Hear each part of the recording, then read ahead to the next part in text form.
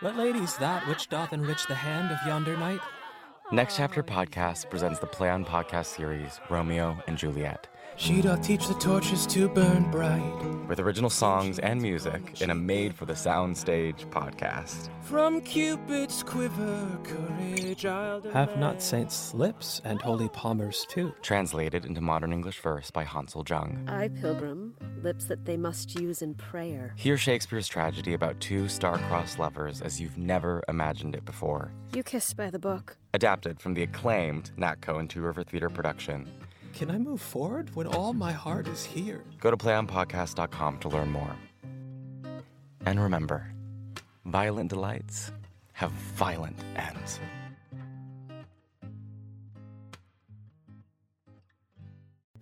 Protect our children from being indoctrinated. Stop hurting kids with these politics. This is the story of a Texas town that became the front line of a culture war. A younger teaching generation has been pushing that our kids can be any gender they want to be. And an English teacher caught in the middle. I broke down crying in the hallway. And I think it was tears not out of sadness, not out of being mad, just terrified. From the team that brought you Southlake, this is a 6-part podcast series about faith, power, and what it means to protect children in an American suburb. This was a kind of sleeping giant. From NBC News Studios, this is Grapevine. All episodes available now wherever you get your podcasts. I found so many stories that I still think about, and I feel really shaped who I am as a person. This was like my food. It was like my food and drink, the library and the books from the library. This is Maya Kobabe, writer and illustrator, talking about the joy of discovering queer books in the public library when E was growing up. And I'm really fortunate that I grew up in the Bay Area where there were a lot of queer books in the teen section, and the librarians were really thinking about that as one of the, types of identities they wanted to represent. Maya is the author of the graphic memoir Genderqueer, the most frequently banned and challenged book last year. Genderqueer is Maya's personal story of discovering gender identity and sexuality. We aired our full interview with Maya on a bonus episode last week. In the interview, Maya brought up how much libraries have had to deal with in recent years. I have now had the opportunity to go to the American Library Association conference, and it felt like every single librarian who came up to me had a personal story, and it was either of the book being challenged in their district and the challenge, being overturned, and they had this sort of story of victory, or of the challenge standing and the book having to be removed. I am very aware that librarians, even more than authors, are on the front lines of these challenges. We started this series with a story about an English teacher in Oklahoma who felt she had to leave her job because of new laws imposed by the state that hampered her ability to teach. Educators across the country have their hands tied. On the one hand, they want to help their students accept themselves and others through reading and learning accurate history. On the other hand, state laws and pressure from conservative activists make it impossible for them to do that. But we haven't talked as much about the librarians at public libraries who are encountering similar challenges. And the pressure is growing at public libraries. The American Library Association reported that 49% of book challenges happened in public libraries in the first half of 2023. That's compared to 16% during the same period in 2022.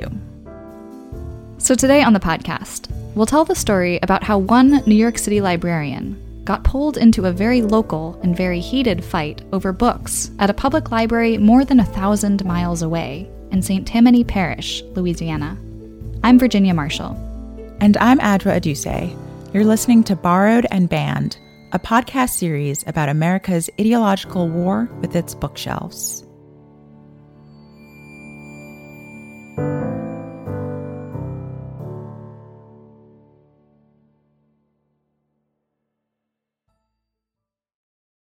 We're going to start the story with Mel Manuel. About 2 years ago, Mel moved back home to St. Tammany Parish. We're about an hour north of New Orleans. It's a super conservative community. The conservatives outnumber progressives about 2-1. And this is my home. This is where I'm from. At the time, Mel was teaching in public schools.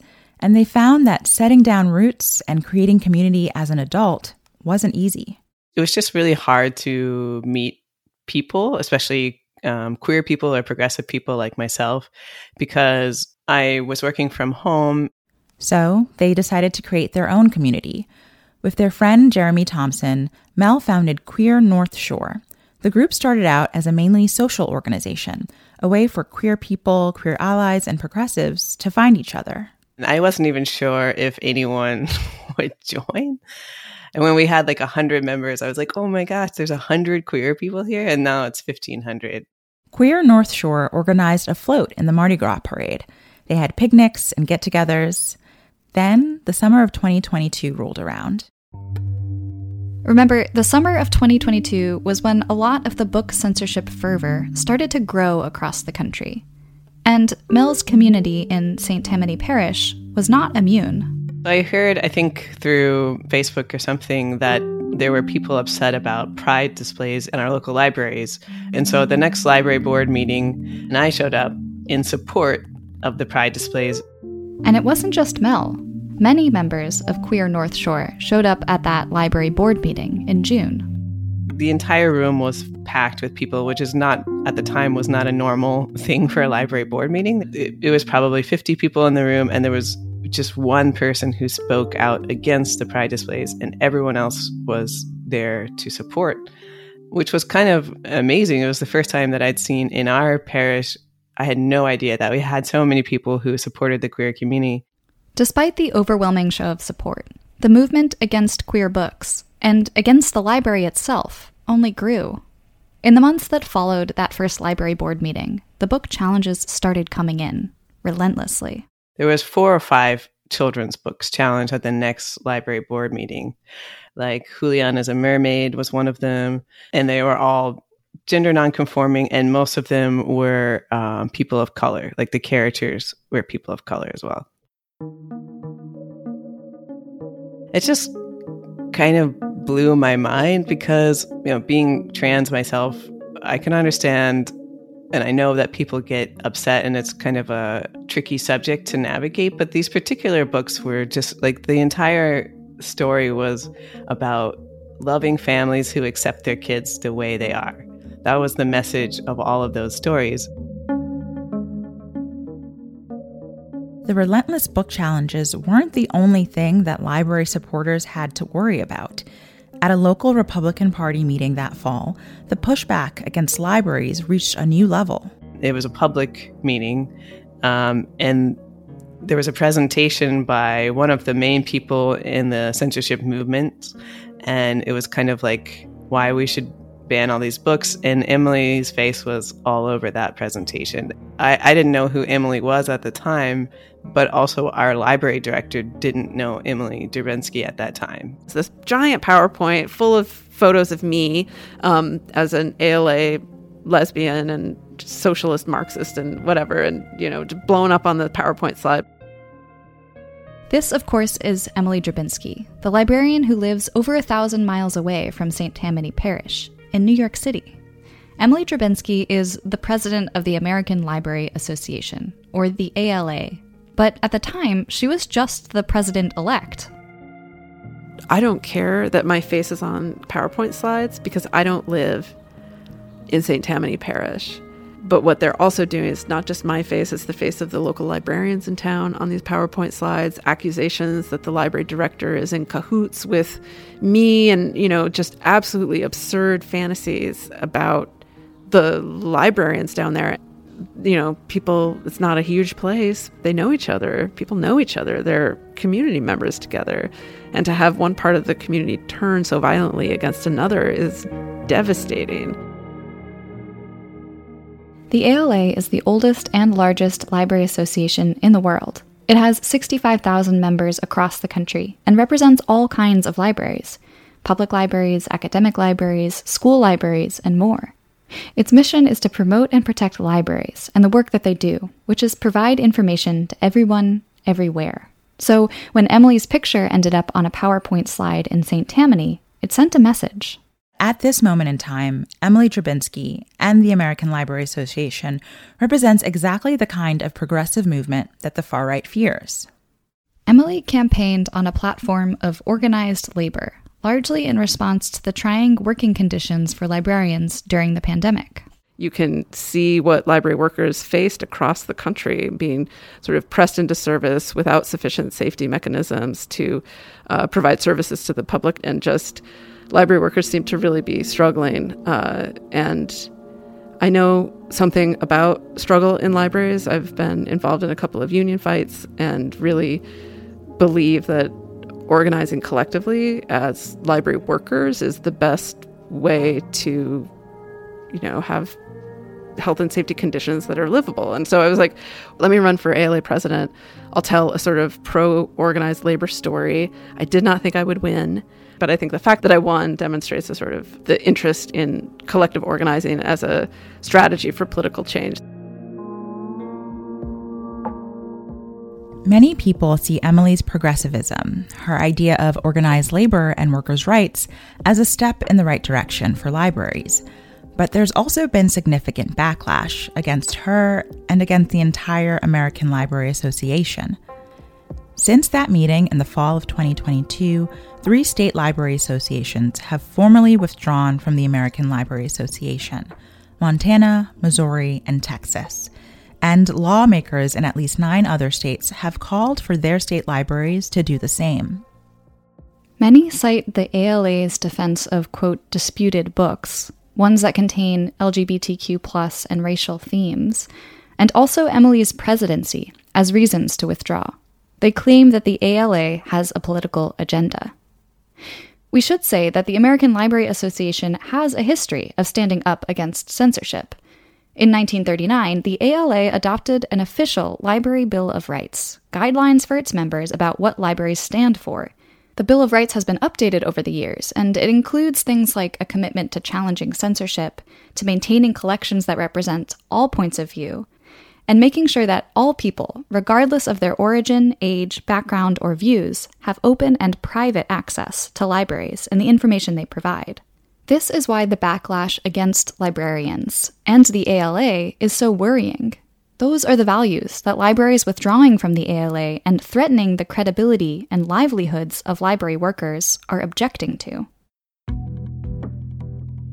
We should get back to St. Tammany Parish and the local Republican Party meeting where the St. Tammany Parish library director was accused of being a foot soldier of Emily Drabinski. Because something else happened at that meeting that signaled this growing distrust of libraries and library workers in certain parts of the country.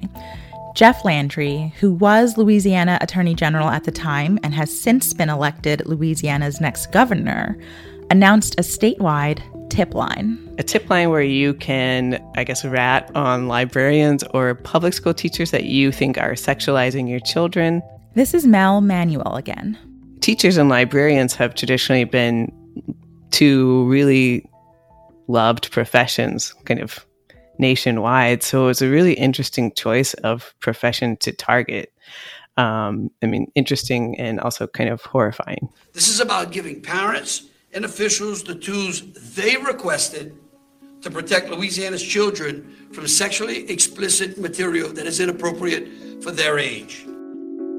That's Jeff Landry, speaking at a press conference about the tip line a few months later. Just imagine, you're trying to do your job, right? Get books in the hands of kids who want to read them, help people access the internet, provide valuable resources for free for everyone. And now there's this very real threat that members of your community are watching your every move, and they can and will report you. That's bound to make librarians and public educators terrified. A lot of our librarians in St. Tammany Parish have been really quiet publicly.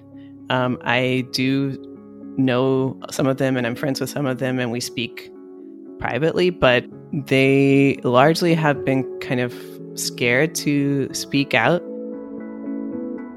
What happens when librarians and teachers are afraid of losing their livelihoods if they speak out is that the responsibility to act and to push back lands with members of the community.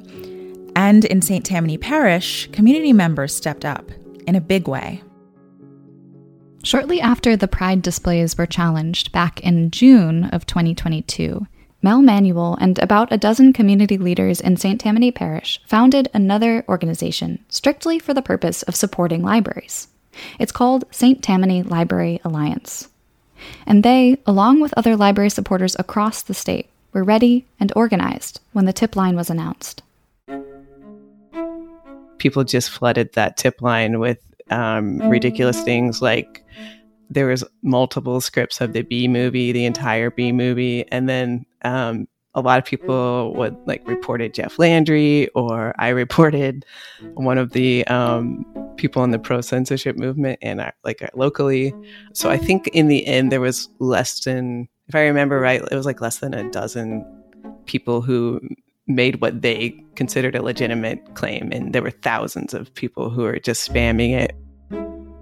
Even though statewide the tip line was a failure, it did stoke that small but loud group of right-wing activists. Over the next few months, a handful of people in St. Tammany Parish continued to challenge books. A lot of them. In Louisiana, the fight over banning books in public libraries is escalating, and in some cases, targeting librarians. Public comment is heating up on the North Shore over library books some say are harmful to children. There was over 200 books challenged in St. Tammany. At one point, we had the most challenges in the entire nation, and the entire board has to read every book that's challenged. So the process of going through it is really, really slow. As soon as a book is challenged, the library has to remove access to it. They put it behind the circulation desk, and patrons can only read it if they ask for it. So while the board reviews the book, which can take up to 4 months, the book is essentially banned. Kelly LaRocca, director of the St. Tammany Parish Library, told a reporter at the Times-Picayune that each book challenge costs the library about $400. They have to buy more copies of the book for staff to read and pay library workers for the time it takes to read and review them. Given the sheer number of book challenges at the library, the Times-Picayune estimated costs to the library at nearly $69,000. That's a lot for a local public library, and not out of pace with what other library systems across the country are estimating these book challenges cost. And the cost of these challenges is even more startling when you consider that it's the voices of a small minority that are calling for these books to be removed. A Washington Post investigation earlier this year found that 2/3 of over 1,000 book challenges were submitted by just 11 people. That's a similar story to what's happening in St. Tammany Parish. Almost all of those challenges were a single person. I think more than 80% of those books were hers. She doesn't read all of the books. She just copies and pastes excerpts, and she doesn't show up to the library board meetings. It's very easy to request that a book be removed from the shelves, so you could do dozens of them in a very short amount of time. A few months into all of this book banning madness, residents of St. Tammany Parish woke up to horrifying news. Overnight, a pro-library billboard made by a local trans teen was torched. The sign had been posted on their property, and it read, "Ban hate, not books." A sign protesting the banning of library books in St. Tammany Parish was set on fire early this morning. We thought burning crosses, burning books, and burning signs was a thing of the past in Louisiana, and unfortunately this morning we've learned that's not the case. That was really shocking. It just feels like not the kind of thing that you would see in 2023. And it feels like putting us all back in the closet. And I'm not willing to go there. After the sign was torched, St. Tammany Library Alliance came together once again. And it wasn't just people in the parish. Supporters across the state and the country donated money for a new sign. The group raised over $7,000. It was around this time that Mel decided to take their activism to the next level. They decided to run for Congress. I'm using the candidacy as a platform in and of itself because we don't have any queer legislators. We don't really have a voice in Louisiana. Our kind of motto for St. Tammany Library Alliance is that libraries are for everyone. And that's also, my motto for my campaign, Louisiana for Everyone. And I do think that's really important. Our library should reflect all the members of our community. And Some of those members are people of color, and some of those people are gay, or maybe they're trans. It's kind of like seeing a book about yourself is a way of saying that you're accepted in this community.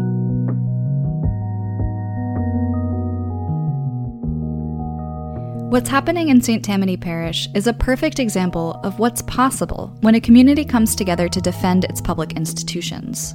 Community members are empowered to make change. Librarians know they're not alone. And sometimes, someone even runs for public office. Back when St. Tammany Library Alliance was forming, they got help from a national group called Every Library. That's actually where the name Alliance comes from. I picked the word Alliance because I'm of a certain age, and Star Wars was my formative years in my summer of 77. I wanted it to be possible for people across the country to identify each other, because we're in this alliance kind of mode. This is John Kraska. He's the executive director of the Every Library Institute, a national organization dedicated to building voter support for libraries. He was cheering on St. Tammany Library Alliance every step of the way and providing tools for community members to organize themselves.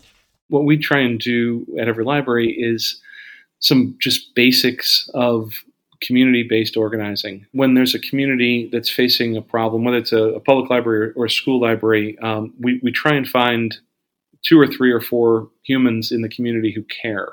And there are a lot of people who care. It turns out most people don't want to ban books. 7 in 10 people oppose book bans, according to an American Library Association poll. And CBS found that 8 in 10 people don't believe books should be banned in schools for discussing race, the history of slavery, or for having political ideas they don't agree with. So how does that sizable majority of people who don't want to ban books get mobilized? Well, they have to know censorship is happening in the first place. Sometimes community members don't even know that their local libraries and the books on those shelves are under attack. What I found is that when there's a story, be it something that hasn't yet been reported or something that has been reported but maybe hasn't gotten a whole lot of attention, that sharing it really does get people to act. This is Kelly Jensen, a reporter for Book Riot. She has been on the book banning beat for the past few years. In Colorado, Douglas County, they were dealing with, and still are dealing with, a very right-wing group who has been attacking the library for months about a number of LGBTQ-related issues. And there have been several people who have been working really hard to push back against these. And so they've continued to keep in touch with me and let me know, like, the status of things, what's going on. And by continuing to help push it, they're seeing more and more people understand that the rhetoric coming from this group is not the truth, that it is a big, misinformation campaign. And they're getting more and more support at these board meetings and thus are better able to get across the truth of what's happening. If you've been listening to this series for a while, you'll know that there is this idea out there that parents feel they have to protect their children from harmful information and untrustworthy teachers and librarians. It's an emotional argument for sure, but is it true? Kelly and John wanted to find out. They put together a survey for parents of kids 18 and under about how they perceive the public library. Out of the more than 800 parents polled, 92% believe that their child is safe at the public library, and 3/4 agree that book bans infringe on their rights to make decisions for their own kids. We'll put a link to that survey on our webpage so you can see the findings for yourself. So the challenge is getting the real facts and the power to do something about it to the people who care the most. It's about people on the ground creating community and supporting each other. And the library alliances are working. Members of the St. Tammany Library Alliance showed up and continue to show up at every library board meeting as more books are being challenged. Here's Emily Drabinski again. We've started to see the St. Tammany Library Board agree to return some books to the shelves. So they're having an impact. not only on the books on the shelves, but also the understanding that people in a community can come together, can organize together on behalf of the library and bring people from all different walks of life, from homeschool families to queers to the town doctor, that everybody who cares about literacy in the community or access to information, everybody, when they come together, they're able to sort of move the needle and change the story and change the narrative and change what materially happens on the ground.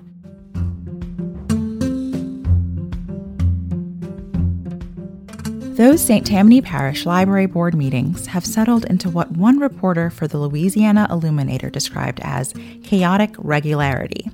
At one meeting this past summer, a library supporter distributed bingo cards with common occurrences during meetings. There were squares for someone calling a children's book pornography, another for hecklers, and another for police removing an attendee. So now, in addition to the new book challenges and book reviews that happen at library board meetings, library supporters occasionally call out bingo when their cards are full.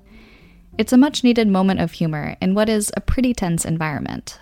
We always have to remember when we're having these conversations that this is a very tiny minority of people. The vast majority of people want a kid to read a book.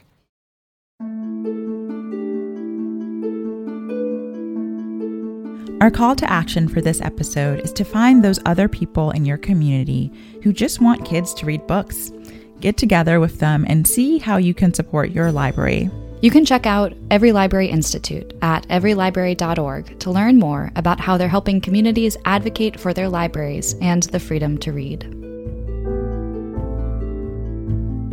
Bard and Band is a production of Brooklyn Public Library and receives support from the Metropolitan New York Library Council's Equity in Action grant.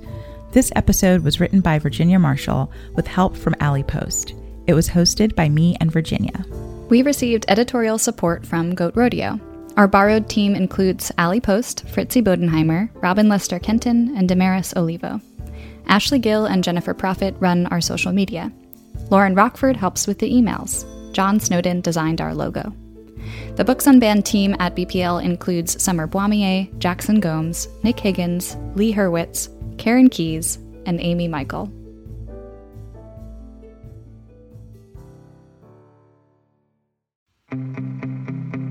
Hey Bard listeners, if you live in New York City and love the public library, we need your help.